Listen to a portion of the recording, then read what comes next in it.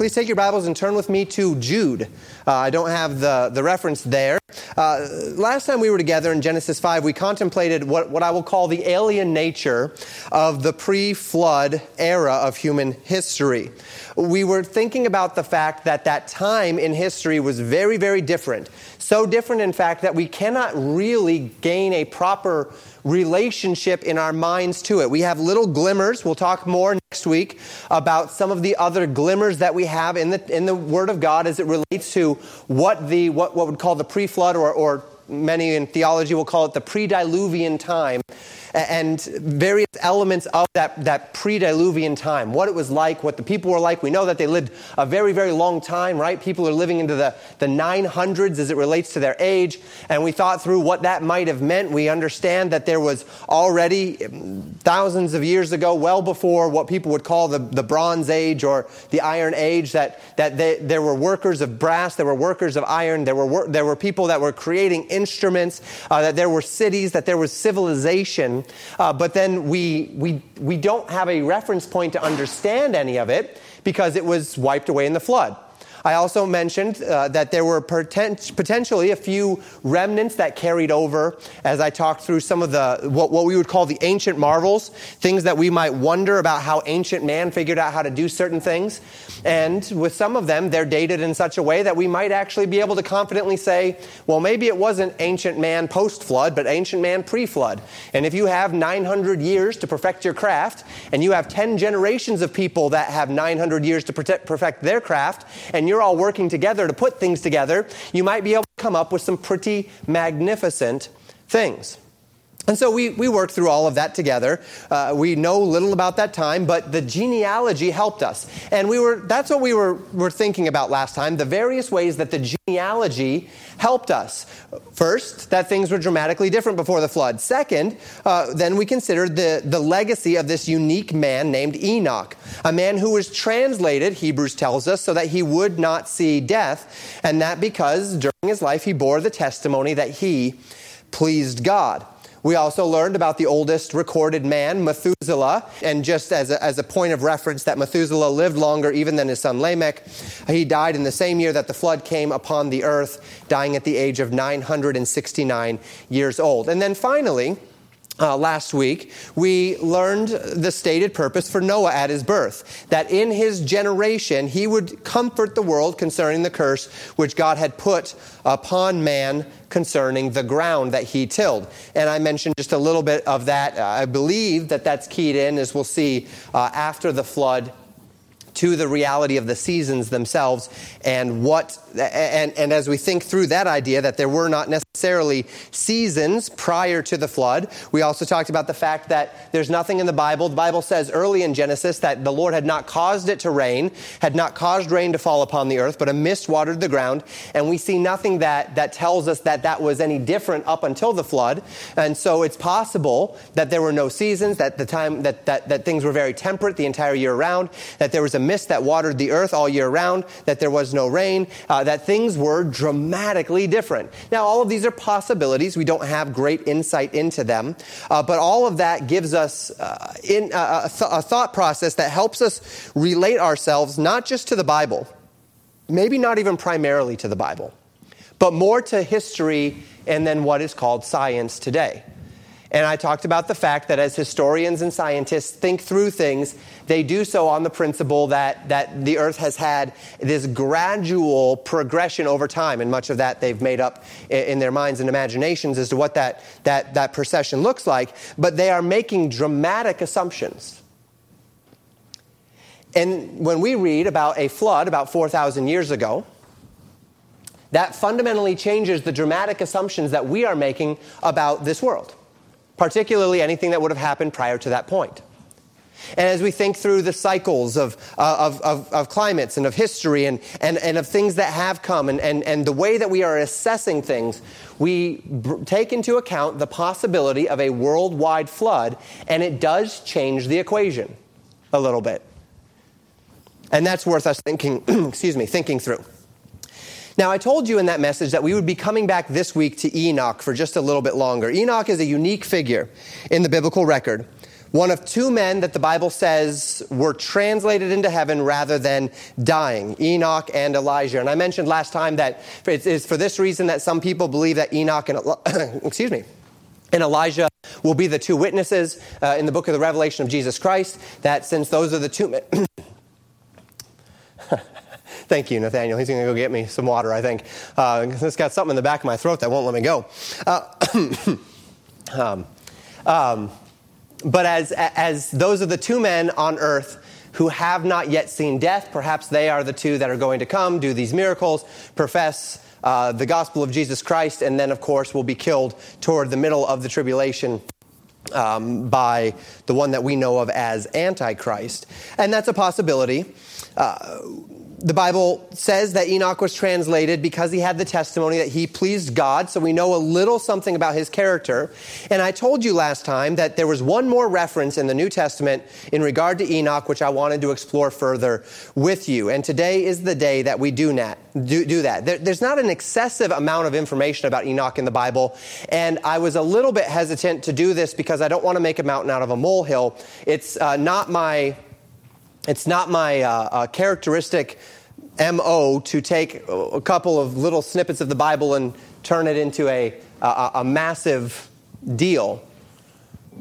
But I am going to use Enoch as a bit of a springboard today. This will be a topical message of sorts, as a springboard into another line of teaching, another line of thinking, but also something which I believe will help us, thank you, sir, draw us back to maybe some insight into what was happening in Enoch's day and the things that we can understand about Enoch from the fact that he gave this prophecy that we're about to read in the book of Jude.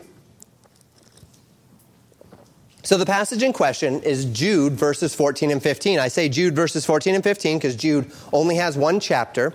There are not chapter divisions in Jude. It's a very, very short letter.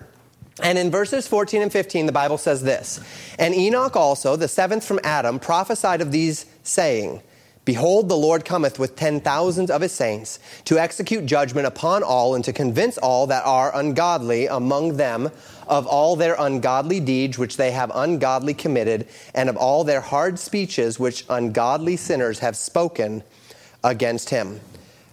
So you might understand that we've jumped very much into context here to read a prophecy which Enoch gave during his life. And I intend to spend most of our time this morning exploring all of Jude. We're not just going to jump into verses 14 and 15. We're going to begin back in verse 1 in just a little bit. But first I want to establish a couple of other things. Set out a couple of other points before we dig into this prophecy in Jude. First, notice that Jude does not pull this prophecy out of thin air.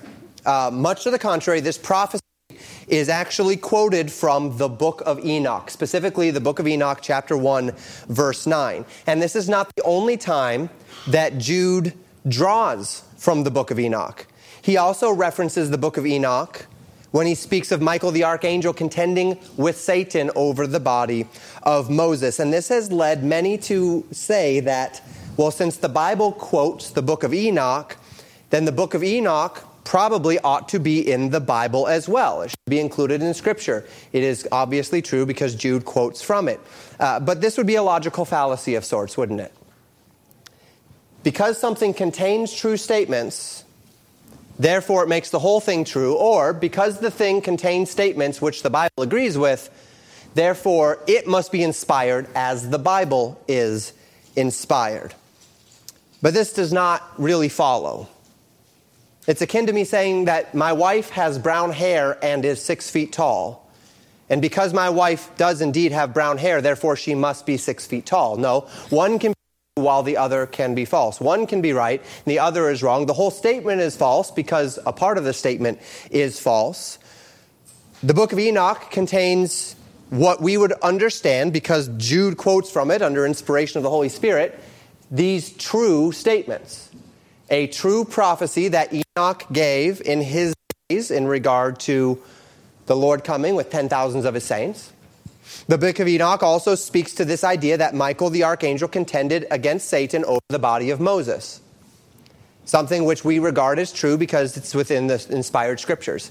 That does not intrinsically mean that the book of Enoch itself is entirely reliable, nor does it mean that it ought to be considered inspired scripture itself. And while we're on the topic of that, let's take a moment just to remember what we know about the nature of biblical inspiration.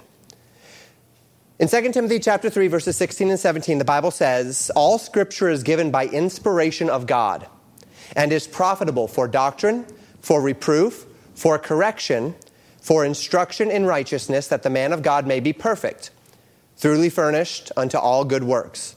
The phrase inspiration of God literally means here that all scripture is God-breathed. And this doctrine teaches us that at the time that the words of scripture were penned, God chose which words would be written down, and they were written down as he willed them to be written down. We therefore understand the original words to be what we call infallible, without error. And we extend this infallibility to doctrine, as 2 Timothy chapter 3, verses 16 and 17 says, that the word of God is profitable for doctrine and for reproof, for correction and for instruction in righteousness.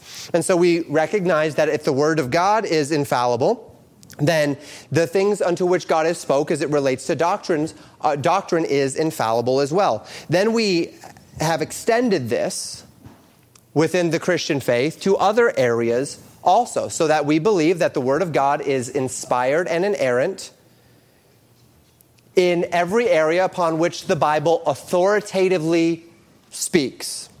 So whether that be history, whether that be science, or whatever it might be, to whatever extent that the Word of God authoritatively speaks on a topic, we believe that authority to be true. If the Word of God, if God, under inspiration of the Holy Spirit, through the inspiration of His Holy Spirit unto men, inspires the Word of God to write down elements of history, we believe that God had those elements penned accurately.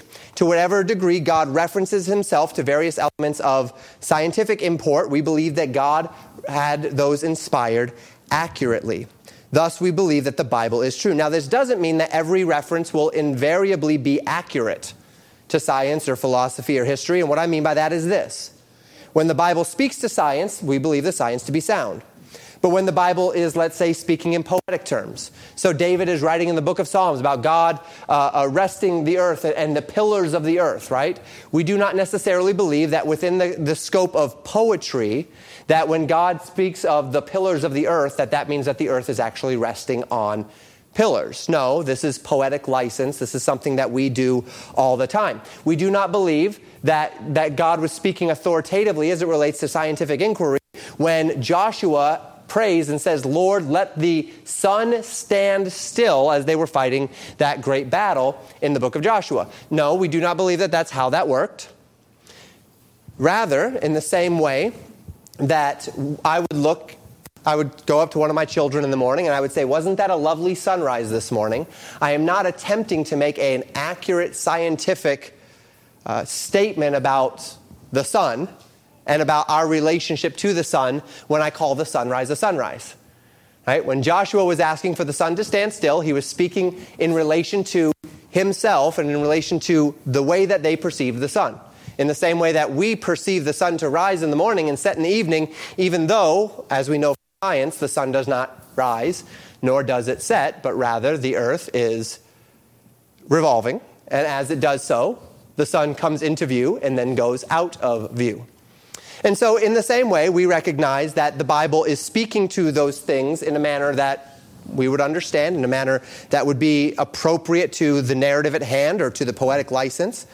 But then where the Bible does speak to something in a scientific or a historical way, we would recognize it as being accurate.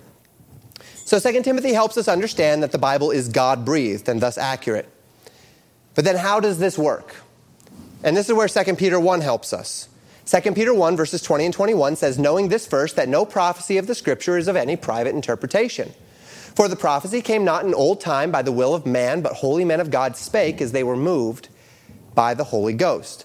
The Bible tells us here that God did not take over the bodies of holy men. They did not become robots. They did not fall into a trance per se. Nor were these men simply receiving concepts and then kind of summarizing them as they wrote the Scriptures. But rather, there's an in-between here. that the Holy Spirit moved in these men to say and subsequently to write those things that God intended them to say for the speaking prophets and write for the writing prophets, so that we can confidently say that the Scriptures are not available to private interpretation. What does that mean? That means that I don't get to make up for myself what the Bible is saying. And you don't get to make up for yourself what the Bible is saying. But rather, God had an intended meaning when He inspired men to write. And it is not our privilege to determine what the Bible means. It's our privilege to determine what God meant when He had it penned. And there's a big difference between those two. And this is why I've always encouraged you, if you're invited to a Bible study and you sit down to that Bible study and you're going to study the Bible, one of those common questions that comes up in Bible study is, what does this mean to you? That question is a fine question for the end of your study. But that question should never be the first question in your study. The first question is, what did God meant when He had this penned? What does God intend to communicate here? Once you know what God intends to communicate, then you can say, how does it apply to me? And that part is very subjective. But the Word of God is not intended to be subjective. The Word of God is not open to private interpretation. Much to the contrary, God has a meaning that He has intended for us, and it is our privilege and our responsibility to draw out that meaning through a proper interpretive method in order that we can know what God wants us to know. We can't just make it up for ourselves. Okay, so inspiration tells us what the Bible originally intended. We see how God inspired the Word of God, that He moved holy men of God, that they were moved, borne along by the Holy Ghost to pen the words of Scripture.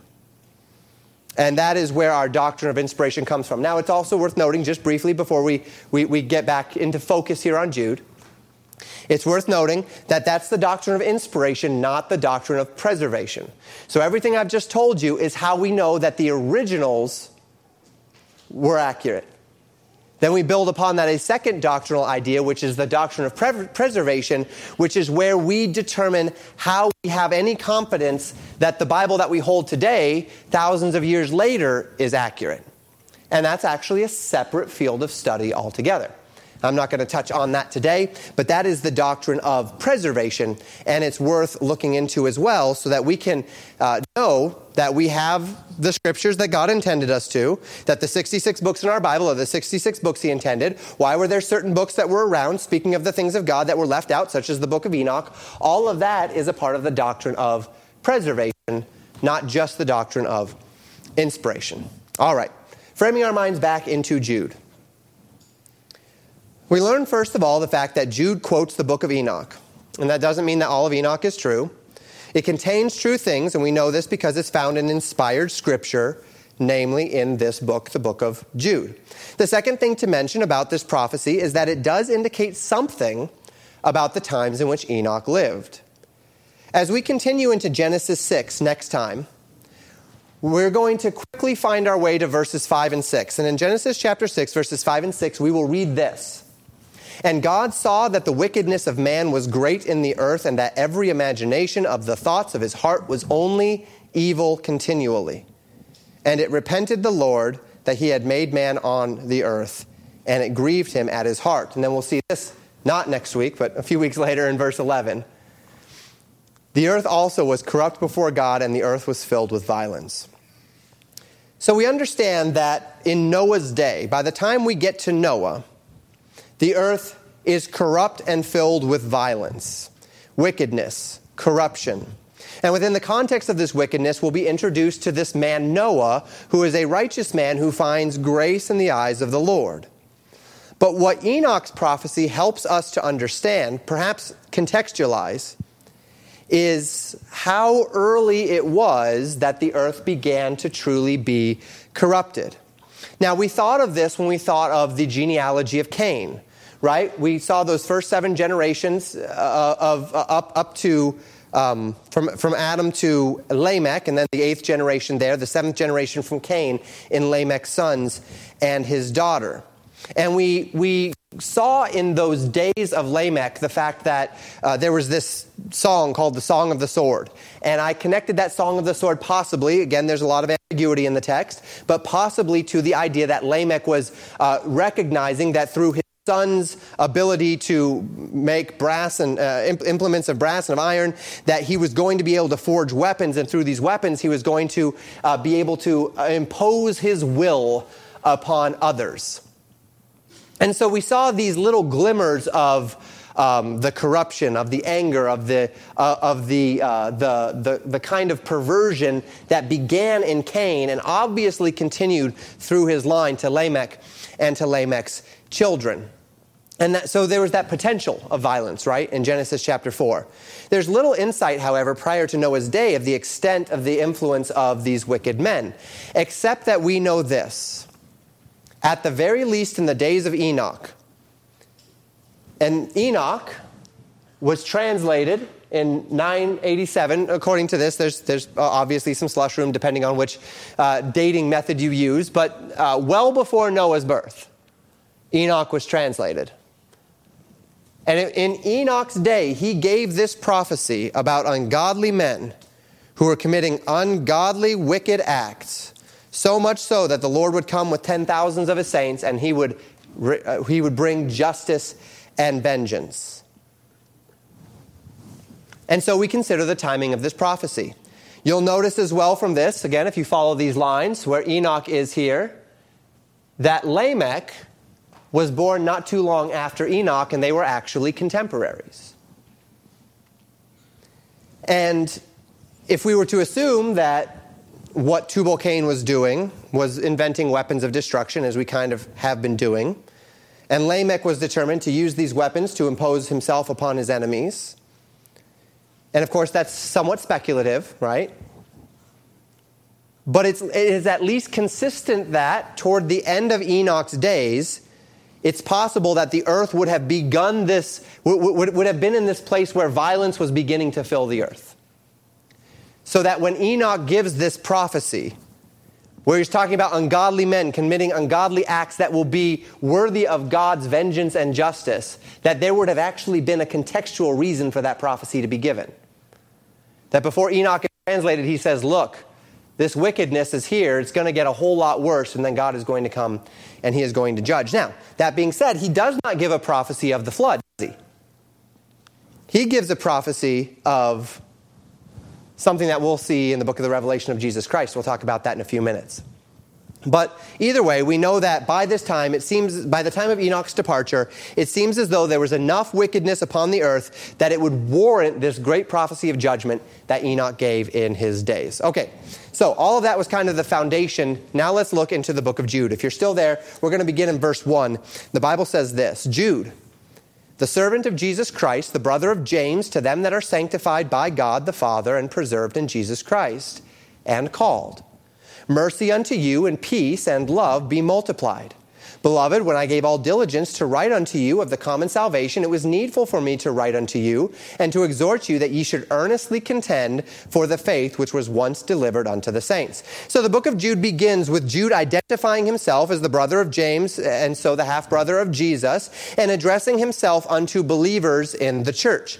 And what he says is he desired, his purpose, his intended purpose was that he would write unto them of the common salvation, of the grace of God through the finished work of Jesus Christ alone. It would have been very, very interesting to know what Jude would have had to say on that topic, but we don't get that because he says there was something more needful that I needed to talk about instead. And the needful thing that I needed to talk about, he says in verse 3, is that he needed to encourage them, to exhort them that they should earnestly contend for the faith which had once been given to the saints. That word there meaning once for all given, that the Lord had given this faith unto the believers and that they needed to earnestly contend for that faith. And he goes on to express why it is that this is so important in verse 4. He says, for there are certain men crept in unawares, who were before of old ordained to this condemnation, ungodly men, turning the grace of our God into lasciviousness and denying the only Lord God and our Lord Jesus Christ. So Jude warns that there are men who have crept in unawares. Now, the idea here The idea of creeping in unawares, creeping into what? I'm not going to be able to preach on all of Jude. I'd love to dig in more. I actually have done a Tuesday night series on Jude before. Maybe we'll bubble it up because I think most of you weren't here when I did it. But the idea of this crept in unawares is that there are people who have, if you will, infiltrated the church, who have come into the church and who are teaching things in the church that are outside of sound doctrine. And as he describes these ungodly men, he says that they turn the grace of God into lasciviousness. This is the concept that Paul warns about in Romans chapter 6, verse 1. What should we sin? Should we continue in sin that grace may abound? A group of false teachers who say that because we have grace, that means that we don't have to worry about sin, that God has taken sin, that we are under grace. Therefore, you can do whatever you will because of this concept of grace, which is an abuse of the doctrine of grace. And he says that they even deny the person and work of the Lord Jesus Christ, which is much of what we're going to be learning about in 1 John. 1 John telling us in chapter 2, as we continue through the weeks, we'll be getting there in just a couple of weeks, warning us about antichrists who have come into the world who deny that Jesus has come in the flesh. And today, this twofold description of these men falls into the category of what we would call false teachers, or maybe false prophets. Men, and today also a very large number, I may even be tipping the scale toward more women than men in this category, who claim to be believers, but who teach heresy in the name of Jesus Christ. And Jude gives two such heresies here. First, that because God has purchased the grace for us that we are free to live in sin without shame or consequence. And then second, as I mentioned, denying the Lord Jesus Christ. And as Jude warns against these men, he does so in a unique way. Rather than rest upon what they are teaching, as it would seem Jude expected them to know what they were teaching already. It probably means that they were quite evident among them and that there were already controversies happening in the church surrounding these false doctrines and these false teachers. Jude instead takes his time to remind the readers what God has said about how he's going to treat false teachers. And this is a really interesting thing. This is a very interesting strategy. Jude, when he compels them to contend for the faith, he is not going to teach them what the common faith is. He's assuming they know that. He's going to teach them why it is they need to contend because of the consequences that will fall upon those who teach a false faith. And so he continues. I will therefore put you in remembrance, though ye once knew this, how that the Lord, having saved the people out of the land of Egypt, afterward destroyed them that believed not. And the angels, which kept not their first estate, but left their own habitation, he hath reserved in everlasting chains under darkness unto the judgment of the great day. Even as Sodom and Gomorrah and the cities about them in like manner, giving themselves over to fornication and going after strange flesh, are set forth for an example, suffering the vengeance of eternal fire. So Jude's reminding his readers of things, he says, which they should already know and have known, reminding them of consequences about how these wicked men are going to be destroyed. And he begins with those who rejected God in the days of the Exodus, perverting the promises of God, misrepresenting God's intentions, and so leading men away from him. We might think about the day that the 12 spies came out of Canaan, right? And 10 were bad and 2 were good, as the child song says, right? And those 10 spies that said, no, we need to go back. We need to go back to Egypt. We cannot handle, there are giants in the land. And Joshua and Caleb getting up and saying, no. If God favors us, he will give us this land. Or we think of those who murmured. We'll see more specifically of Korah in a little bit here. He also talks about the angels who kept not their first estate. Now, I'm not going to speak to this today. We're going to talk about this next week and the week after when we get to what is commonly considered to be the Nephilim in Genesis chapter 6. And we'll walk through what they are, what they aren't, what the Bible says, what the Bible doesn't say, how this passage here about the angels that left their first estate falls into that. And then finally, Jude references the perversions of Sodom and Gomorrah and among the cities that were around them who perverted the design of God in sexuality and led others to do the same. And all of these, he says, met with the same swift and determined judgment of God, utter destruction. And Jude then connects these three examples to false teachers in the days of the New Testament. He says, likewise also, these filthy dreamers, that would be those in Jude's day. That would be those that were in the church, those who had crept in unawares, who Jude is warning against, who he's exhorting the people to contend against. He says, these filthy dreamers, they defile the flesh, they despise dominion, they speak evil of dignities. Verse 9, yet Michael, the archangel, when contending with the devil, he disputed about the body of Moses, durst not bring against him a railing accusation, but said, the Lord rebuke thee. But these speak evil of things which they know not, but what they know naturally, as brute beasts, and those things they corrupt themselves. Woe unto them! For they have gone the way of Cain, and ran greedily after the error of Balaam for reward, and perished in the gainsaying of Korah.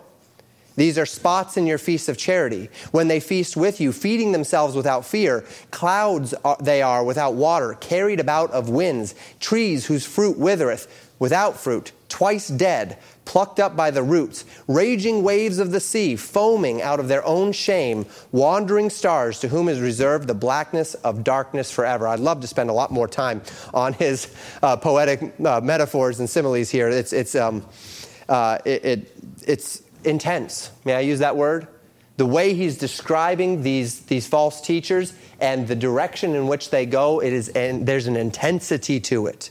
So he calls these men filthy dreamers, men of perversion, men of rebellion, men of pride. So arrogant and self-assured are these men, Jude describes, that they have even taken upon themselves liberties which the archangel Michael would not take in interaction with the spiritual authorities, specifically the devil and his angels. He says Michael the archangel would not bring railing accusations against Satan, because though Satan is evil, he is still an authority. God has ordained for him authority. He is still powerful. He has been given that authority by God. Thus, when Michael was contending with Satan over the body of Moses, again from the book of Enoch, he would not himself rail against Satan, but simply say, the Lord rebuke thee. He would appeal to the authority of God to rebuke Satan, because he knew that he had no authority in himself to rebuke Satan. Now compare that to our televangelists, nowadays probably YouTube evangelists, who are openly and very happily, and they've been doing this for generations now, rebuking Satan themselves, rebuking the principalities and powers. And this has been an open manifestation and open evidence of false teachers for generations. And you see that and you say, even Michael the archangel does not do that. This person is a spot in our feast of charity. He is one of these of whom Jude is warning against. And Jude says that they're speaking against things of which they know nothing about. There are entire volumes of books written about the spirit realm. And I warned you about this when we were in our spiritual warfare series. The majority of the information that these people get about the spirit realm is from former Satanists, former high priests of the Church of Satan. Where are they getting their information from? From their Satan worship. They were communing with some demonic entity, and the demonic entity was telling them things. I am not going to rest upon the authority of someone who got their information from demons as a part of my spiritual warfare battle. It's not going to happen that way. Demons are liars. Satan is the father of lies. And if he can convince Christians to do what to eat up all of the information that he's giving them, saying you're getting inside information from the enemy, Satan's more than happy to let us be distracted by that inside information. We have what we need in what God has given us. Let's stick to what God has given us. And not to the words of men, not to the reasoning of men, and certainly not to the inside information they get from the demonic, from any sort of demonic communication that they have received. So Jude says, woe unto them. He says that they've gone the way of Cain. Well, we've already studied the way of Cain, right? A man who pursued his own truths and his own ideas at the expense of the Word of God. He says that they've gone toward the error of Balaam, referencing Numbers chapter 22 and the prophet Balaam, who interacted with the Lord on a very real level, and yet in the name of God did that which was contrary to the Word of God, seeking the blessing of God, but doing it outside the will of God, and so was destroyed. And then finally, he associates them with the gainsaying of Korah. Korah, being found in Numbers chapter 16, that was the group of men who stood against the authority of Moses and Aaron, rebelling against God's ordained leaders, seeking the authority and the position for themselves of which they had no spiritual right to have. These are the three examples that we are given here of the way that these false teachers have gone. Now, it didn't go real well for Cain, but Cain got the best end of the bargain as it relates to those three men. Balaam was destroyed by the nation of Israel, and Korah was absolutely and utterly destroyed by the fire of God. And so we see here tremendous judgment once again. To this end, Jude calls them spots in their feasts of charity. This is a historical reference to something called the love feast. Something that was regularly done in the church in the early days. A lot of times it would be added to, or it would accompany the Lord's Supper. It would accompany communion. They'd partake in communion around this feast of charity, what we would call today a dinner on the grounds, right? It would be where they'd all come together. They'd eat together. They'd fellowship together, and they'd have the Lord's table together as well. And he says these are spots in your feast of charity. They come together. They say that they are coming together in unity and in love, which is what this meal is supposed to be about. It says that we're coming together to love the Lord and unto sound doctrine, but they are false teachers. They're spots in the feast. They're a taint. They're a cancer. They're an infection. And of these, Jude says that unto these men is reserved the blackness of darkness forever. And then all of the other intense, I'll use that word again, descriptions. Feeding themselves without fear at these feasts of charity, clouds without water, carried of winds. So they have they're clouds, which of course when you see clouds you say, oh good, it's going to rain, we need that, but they produce nothing, right? They are trees without fruit, or their fruit is withered, twice dead, plucked up by the roots. They are raging waves of the sea, foaming out their own shame. They are wandering stars. And then again, to whom is reserved the blackness of darkness forever. And this brings us to Enoch's prophecy. That's the foundation for everything that God has warned about as it relates to these false teachers. And then he brings Enoch into it. And that's where we read, and I'll read it again, verses 14 and 15. Enoch also, the seventh from Adam, prophesied of these, saying, Behold, the Lord cometh with 10,000s of his saints, to execute judgment upon all, and to convince all that are ungodly among them of all their ungodly deeds, which they have ungodly committed, and of all their hard speeches, which ungodly sinners have spoken against him. Now, if you were to go read Enoch chapter 1, verse 9, the book of Enoch, you would walk away with the conviction that Enoch was speaking of all wickedness when he pronounces this prophecy of judgment.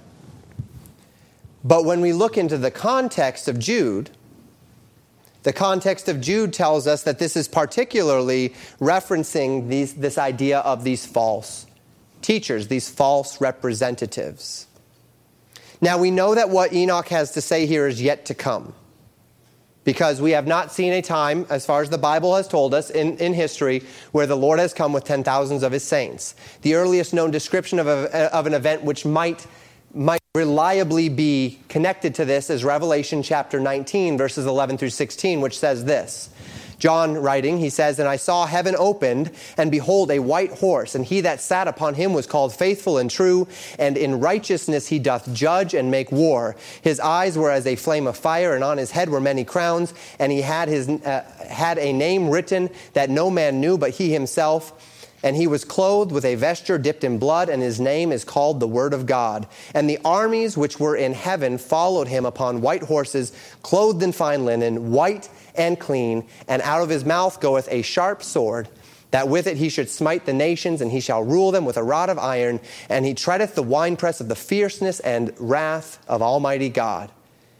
And he hath on his vesture and on his thigh a name written, King of Kings and Lord of Lords. So Enoch prophesied, I believe, of this event.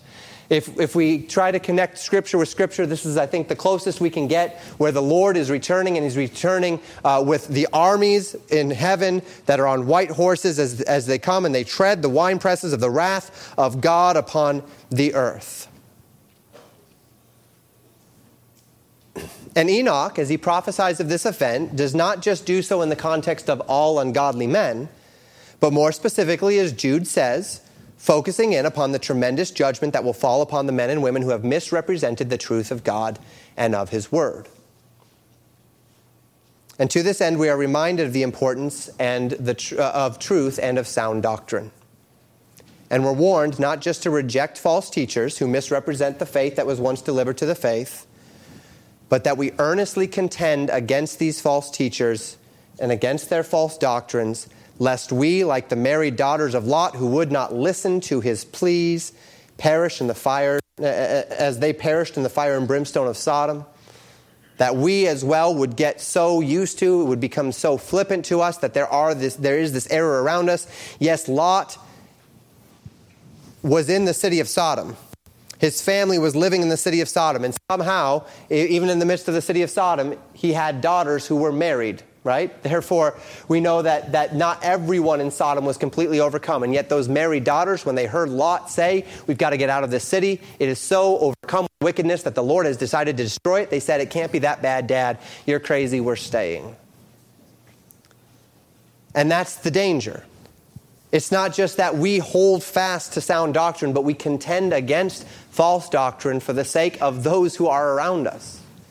That Lot held fast to sound doctrine. He was a righteous man, grieved in a city of sinners. But because he did not contend against false doctrine, his children were caught up in it. Lest we be drawn away, like many in Israel, by a mixed multitude that reside in the camp of the saints, but whose faithlessness leads to the destruction of many. That when the mixed multitude in the Exodus began to murmur and complain against Moses and against Aaron because they didn't have food, or they didn't have meat, or they didn't have water, or because there were giants in the land, not only did the mixed multitude murmur and complain, but it drew away many of the nation because they were in their midst. All the way back to Enoch's day, the prophet foresaw the final fate of those who would stand against the truths of the living God.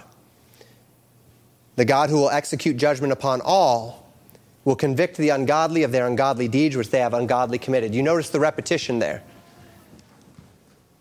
Paper was of a bit of a premium. Parchment, papyrus. They didn't waste words in that day. But God saw fit to repeat ungodly 4 times within those verses, telling us just how important, just how ungodly, just how wicked God sees these false teachers. And the end of verse 15 tells us that Enoch spoke up against this evil which resided among him. These ungodly sinners spoke against him, as it has always been so. And that when those who tell lies in Jesus' name are confronted with the truths of God's word, they rail in their pride and anger against the messenger. And it was that way in Enoch's day, and it's still that way in our own. And this is where we draw into what Jude draws into as it relates to application. So Jude says in verse 16, these are murmurers, complainers, walking after their own lusts, and their mouths speaking great swelling words, having men's persons in admiration because of advantage. They murmur, they complain, they pursue their own lust, they brag. This last phrase here, having men's persons in admiration because of advantage. They elevate men because it brings them advantage. Right? They elevate men, they draw men up to a higher elevation than they deserve spiritually because it brings to them natural gain. Watch out for this. These are the tactics of false teachers. And we would presume perhaps that this was the environment in which Enoch lived as well. That he is one who walked with God. Perhaps the first one chosen of God as he walked with God to be a prophet of God against false teachings, against false doctrines, against pagan ideas which we know would carry forward as we'll see them in the days of Babel, in the days of Nimrod. And again, we're speculating. Everything about the pre-flood world is speculation. But what we speculate is perhaps Enoch was the first to contend against these ideas. And if he was, then we have a general idea of when false doctrine really began to take hold. These false ideas really began to pervade the earth. And if that's true, then we'd say probably in the days of Lamech, which is perhaps why the Bible spent some time focusing on Lamech, unlike the others in the line of Cain or even Lamech's children. Lamech is the focus because something happened in the days of Lamech. Those were also the days of Enoch. And so we are taught of Enoch. He's a man who walked with God. He was a prophet of the living God. He perhaps found himself living in days of lies, in days of deceit, in days of mockery, in days of arrogance. He chose in his day, it would seem, to earnestly contend for the faith, to walk with God. He had this testimony that he pleased God, and so the Lord translated him.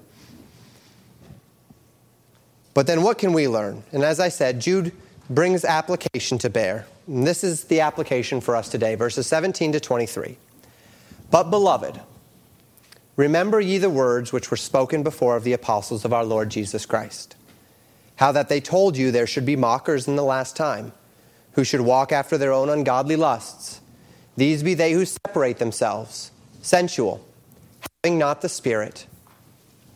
But ye, beloved, building up yourselves on your most holy faith, praying in the Holy Ghost, keep yourselves in the love of God, looking for the mercy of our Lord Jesus Christ unto eternal life. And of some have compassion, making a difference, and others save with fear, pulling them out of the fire, hating even the garment spotted by the flesh. The apostles of our Lord, and indeed the Lord Jesus himself, promised that in the last days such men would abound. Men described as mockers, men who walk after their own lusts, men who divide the saints. They separate themselves. They divide the saints among each other against truth. They come into a church and they act like a wedge in that church, and they divide that church along lines of truth and error. Men who live, as the scriptures say here, that they are sensual men, living by their senses, living by their feelings, living by their emotions, living by their senses, rather than living by truth. When Jesus walked upon the earth, when he was tempted of Satan, he said, "Man shall not live by bread alone, but by every word that proceeds out of the mouth of God." These are men who do the opposite. Men who claim to represent God, but do not have the Spirit of God. As Timothy would warn us, men who have a form of godliness but deny the power thereof. And of course, Paul's exhortation there would be from such turn away. But then Jude says, "But ye, beloved," in contrast, beloved. And then he gives a command, and the command is this: keep yourselves in the love of God. And that command is modified by three other ideas. First, build up yourselves in your most holy faith. Second, pray in the Holy Ghost. And then finally, look for the mercy of our Lord Jesus Christ unto eternal life. So what is this exhortation? Let me go back here and you can see that for yourself. So what is this exhortation? The exhortation is that we guard ourselves, we keep ourselves in the love of God, we keep the main thing.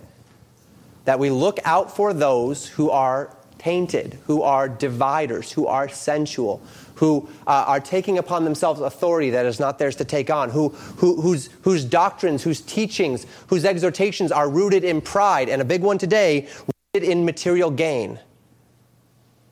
They tell you something of the Word of God, and then the rest of the time is them asking you for money. Keep yourselves in the love of God. And as we're keeping ourselves in the love of God, build yourself up in your most holy faith. Learn of God. Be around others who love God. Edify one another. Build yourselves up. Stay encouraged. Stay strong. Keep growing. Praying in the Holy Ghost. Keep that connection to the Lord strong. Always. Pray together. Pray individually. Keep the connection to the Lord strong. And we do all of this in hope, looking for the mercy of our Lord Jesus Christ unto eternal life. We sang that song, faith is the victory that overcomes the world. We keep that faith, we look toward that end, that blessed hope, the glorious appearing of our Lord and Savior Jesus Christ, knowing it will be worth it in the end. We build one another up in a different manner from these false teachers, not in lusts, not in feelings, not in platitudes, upon the faith of our fathers, founded upon the Word of God. We do this to keep ourselves rooted in the truth of God's love and in His mercy unto eternal life. And then finally, what do we do for others? Among some have compassion, making a difference. That doesn't mean our compassion makes a difference in people's lives, although it would. The idea of making a difference there means making a distinction. Come to those in compassion and show the difference, show the distinction between them and you. Show the difference between false doctrine and true doctrine. Show the difference between someone who is pursuing lusts, who is pursuing lasciviousness, who is pursuing things for their own gain, who is elevating people for the sake of their own advancement, and those who love the Lord Jesus Christ and what that actually means. We have a privilege to be lights in the darkness. Well, yes, but there are so many false teachers out there. There's so many people saying so many different things. But do you know what they don't have? They don't have the Spirit of God. They don't have the answers because the answers come through the Spirit of God. They will not bear the fruit of the Spirit because they don't have the fruit of the Spirit. You have something they don't have if you are a believer here this morning. Show that thing. Make a difference. Show the difference. That's what that means. And others, we save with fear. Loving patience doesn't always work. Sometimes people just need to be told. So we compel them. We compel them, reminding them not just of, the Bible says that the goodness of God leads us to repentance. For many, the goodness of God will lead them to repentance. They see the difference. They see the love of God. They see the truths of God. They see the effect in our lives. They see that there is this distinction. They say, I want that. You have something I don't have. How do I get what you have? Others, they just need to hear that there is a place of eternal judgment, that it is eternal, that it is hot, that they're going to go there if they don't get right with God. And that's our responsibility as well. Christians, we live in perilous times. Times of which Jude speaks. Times of mockers, times of false teachers, times of anger and violence. As we think of Enoch, the seventh from Adam, and we read through that very brief element of prophecy, this man Enoch was not an inconsequential man. We know he was not an inconsequential man because he was translated, one of only two men in the whole history of history to have that happen to him. We know he's not an inconsequential man because it doesn't just say that he lived a certain number of years, it says he walked with God for those years. We know he was not an inconsequential man because the book of Hebrews speaks of him. We know he's not inconsequential because the book of Jude speaks of him as well. And so we go to Jude and we say, what is this about Enoch? What can we learn from him? And what we learn from him is that perilous times were then, perilous times are now. But there's a promise that the Lord is coming, and he's coming with 10,000s of his saints, and he will take care of wickedness. So what do? We keep ourselves in the love of God. God has given us of his Spirit. He has given us one another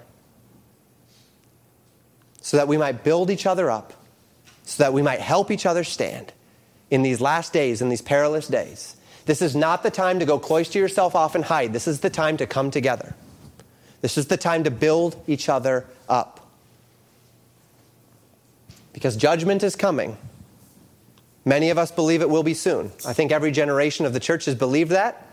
And I think every generation of the church has a reason to believe that theirs is the generation that's right. So we believe the Lord is probably coming soon. No man knows the day or the hour. But whether it be far or near, we know what we're supposed to be doing. Right? Keep yourself in the love of God. Build one another up in our most holy faith. Pray together. Pray apart. Pray in the Holy Ghost.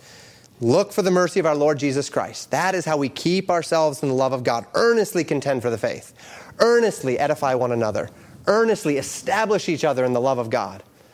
And then, once we're established, we go out and we rescue all that we can. Some with compassion, showing that distinction, showing that there's something different about what we do. It's different from all of the other religions. It's different from all of the other truth claims because it is true. and of others, save with fear, pulling them out of the fire, hating even the garment that is spotted by the flesh, if by any means they may avoid the unquenchable fires of eternal judgment. And may Enoch's faithfulness, may Enoch's legacy, that he pleased God, be a reminder unto us that nothing that we see today rests outside of God's knowledge, outside of God's expectations, outside of God's control, or outside of God's plan. And that there's coming a day where God will finish his plan, and until then, it's our job to be faithful. And may that give us the strength to do our part for him. Thank you for listening to Pastor Jamin Wickler from Legacy Baptist Church in Buffalo, Minnesota. More information about Legacy Baptist Church and a library of sermons are available at www.legacybaptistchurch.net.